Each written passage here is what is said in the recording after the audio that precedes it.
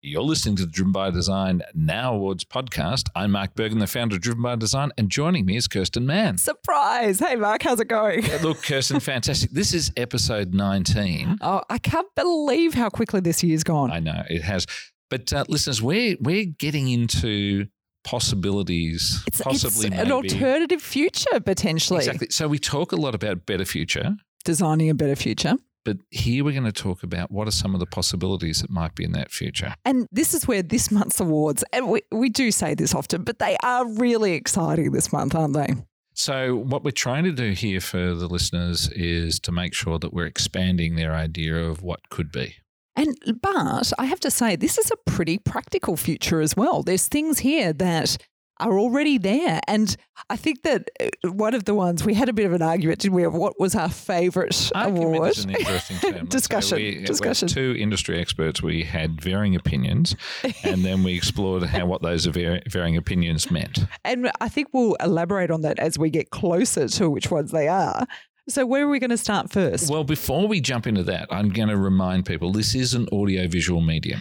We do want you to go and look at the show notes, but also make sure you have a look. These are the top 5 projects, but there's another 20 projects in this collection. And that's the same with all the collections. So take a listen to the podcast if you happen to be on a train or on the subway, but do take some time to look at the show notes because that's where it really comes to life. Well, and we're going to start with one where you actually have to see the site to really see the full picture here. There's a fantastic video. I've got to say, this is one of the funniest videos we've seen in a while as part of the submission. And it was also, this was your favourite project, wasn't it? Well, look, I think one of the things that's interesting about this is what a substantial difference it could make to our society.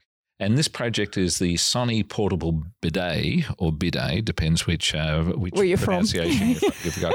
Is that like an American versus Australian? Look, I'm not even going to go. Data. It could just be which side of the bed you woke up in the morning. Right. But the interesting thing about the idea of a bidet is that we know there's some people who believe that they want to have a level of cleanliness after a human action. Now, let me just stop you there for a moment because I heard when I first saw this, I saw Sony. So I was thinking Sony. High fidelity but. I was thinking, what the hell? Where have they gone? But it's not. No, so it's not. But where I was heading to is there's some people who believe that the way that they feel clean after standard human activity is that they want to go use some wet wipes. And wet wipes are the scourge on sewage systems around the world. They wind up actually giving the catalyst that creates fatbergs. And and we'll put in a link into fatbergs if people need to know about them. And they're also, from a biodegradable perspective, they are very low on breaking down. They eventually do break down, but so does plutonium. But also toilet paper, right? So toilet paper is an issue. Wet wipes is an issue. So the people at Sony had decided, let's come up with a portable bidet and let's go and see if that's going to be a proposition that would work for people who are on the move and also for people who don't necessarily want to put a traditional bidet into their bathroom. So we're talking about a bidet that is not only for your home, but you can take on the road with you. That's right. Because it's something that I haven't really thought of, to be honest. So it might surprise you, but this is not the only product in this category that I've seen in the last couple of years. Okay? It doesn't surprise me at all. They're further along the road than other people, but what it does is it gives us an opportunity to say maybe the way that we think about toilets and cleanliness and personal hygiene needs to be rethought. They do it in an excellent way. The communication that's in this project is fantastic. They use some very good techniques in their humour, of course. But they also manage to go through and solve a human problem, which in a practical way, which isn't necessarily solving the problem of do you need to make your bidet portable. It's actually solving the way that people feel that they've got personal hygiene. And that's a great option that's there. And contributing to a better future ultimately. Absolutely. So now we're going to go somewhere which is a little bit different again, a bit futuristic. And this project is called Marsha. Now, I must say, as somebody who grew up during the Brady Bunch, I thought again, Marsha, you think it means that, right? Yeah, not at all. No. So listeners, Marsha is from the people at AI Space Factory. And that really doesn't tell you a lot. No, it doesn't. And again, so this is one because you kind of, to get the full idea of what they've really designed, you need to go to the site and see the images and things that are provided. But basically what these guys have done is captured self-sustained living in a sense. So you could be able to have this kind of laboratory. They've kind of talked to it about having it on Mars, but really being able to create habitats anywhere on planets. What we need to consider is it's only this week that on the European space program that they grew some meat cells in space. Wow. And so this project here that we're looking at is the AI Space Factory is how do you go do 3D printed habitat? Because not only we need to grow meat in space, but we also need to grow plants. We need to grow a whole bunch of other bacteria, funguses, algae. They're all important, and you need to have a very sophisticated environment to do that. You need a lab environment. They've worked out how to go put it in the shape of a rocket so it can go in the head, because we always know that's where the real payload is. And they've been able to go do something which looks like it could just land. And as we've seen, Elon Musk knows how to land rockets up. I'm looking and going, actually, this is a plausible possibility that's out there. And if we don't start exploring it now, we're not going to have it ready when we need it. Well, even creating environments in areas that we're currently living and struggling in, right? Desert, for example. Well, that's a very interesting point, because earlier this year in one of the collections we looked at a shipping container that had then a biofactory in it for plants.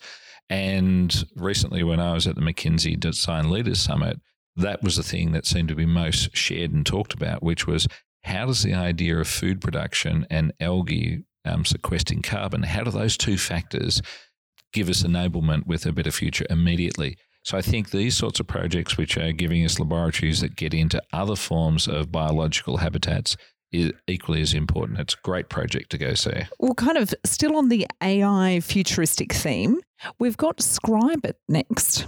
We have now. The Scribit project here comes from a designer that I have an immense amount of respect for, Carlo Ratti from MIT. I'm not sure I've seen a project from Carlo that doesn't make my jaw drop. You know, as somebody who continues to come out with things which are absolutely awesome. But the idea, you know, we're sitting here in some new offices for your organization, and there's lots of artwork on the walls. But they've been applied to a solid membrane, which has then been transported. It will have some glue on the back of it. The idea that you could actually just mount something on the wall with multiple pens, multiple colors, and that it could go and do the same sort of artwork that we're seeing here is phenomenal. It's pretty amazing, isn't it? And so basically for the viewers, you can take and have images or whatever that are on your phone, and it almost kind of it transcribes that to the wall and creates that image there without needing any, transformation there. And so what's more interesting though, I think, with this, because again, I'd be kind of saying, okay, how many uses kind of for this? It's the robot itself that they've created is pretty fascinating. And that's something that we're seeing. You know, there's this project here from Carlo Ratti where we're seeing some robots that could be useful in our life.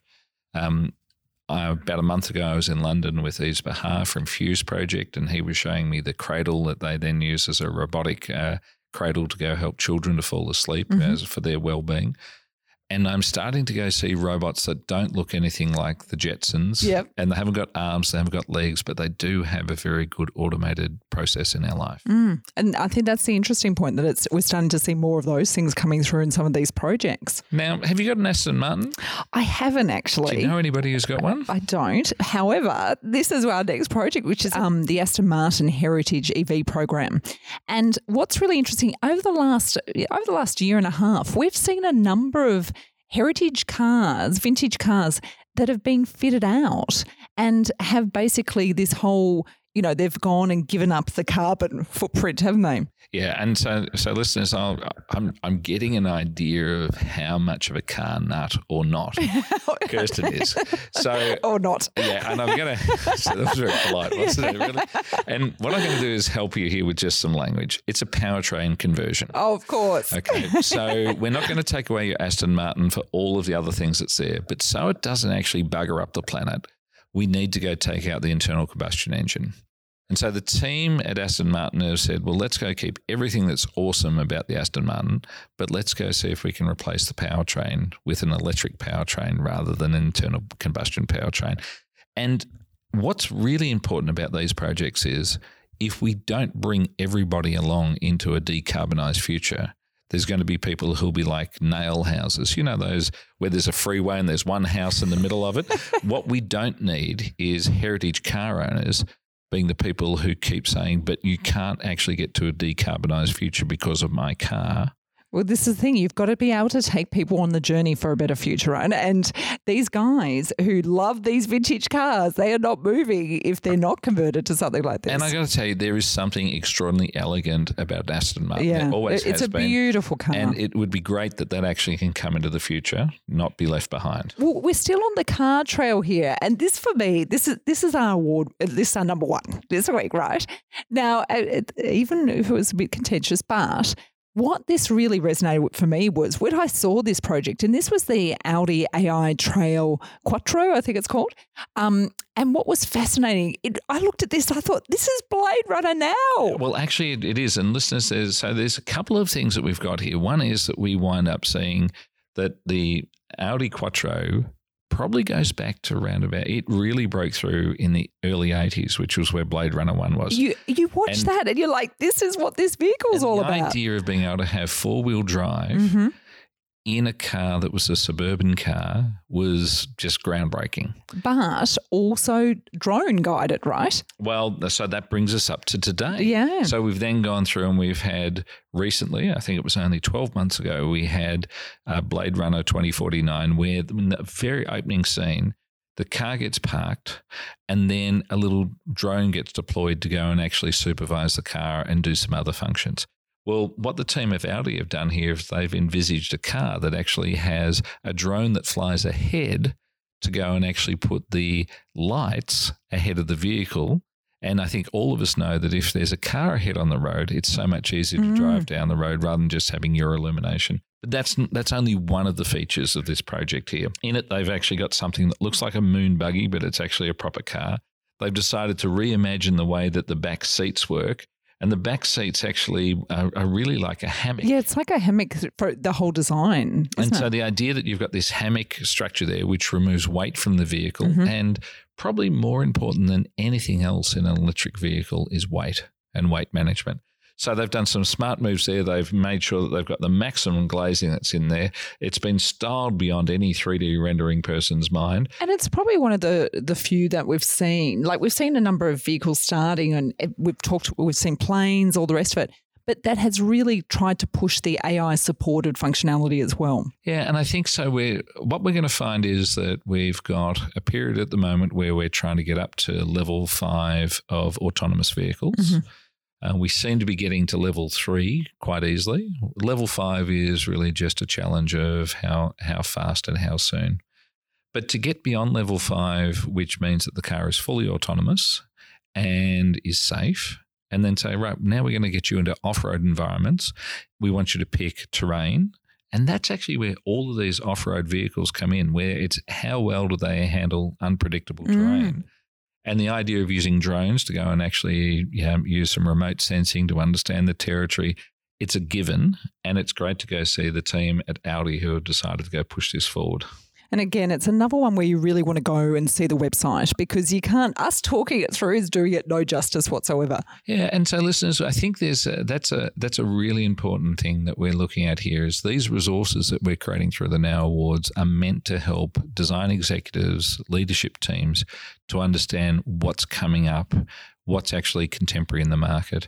And without going and looking at the online resources, I'm not sure you're getting the maximum you can out of this. And we do appreciate your feedback. So if you're seeing some of the projects and you need to know a little bit more, let us know. Well, that's our round for today, isn't it? It is. And it's another awesome, I can't believe that we've got collection 19. We've got one more to go for the year. And it's going to be a very special collection for us because Kirsten and I are actually going to go travel somewhere very remote so that we can go do this last podcast. So we're going to be at the same location at the same time somewhere else in the world. But we're heading off probably to one of the most futuristic places that you can imagine. But you'll get that in a month's time, listeners. We'll be able to just turn around and actually enjoy seeing the projects that we're going to curate over the coming month. Kirsten, thank you so much for yet another great collection. Thanks as always for having me, Mark. And listeners, we'll be back, as we say, in a month's time with Collection 20. And until then, be driven by design.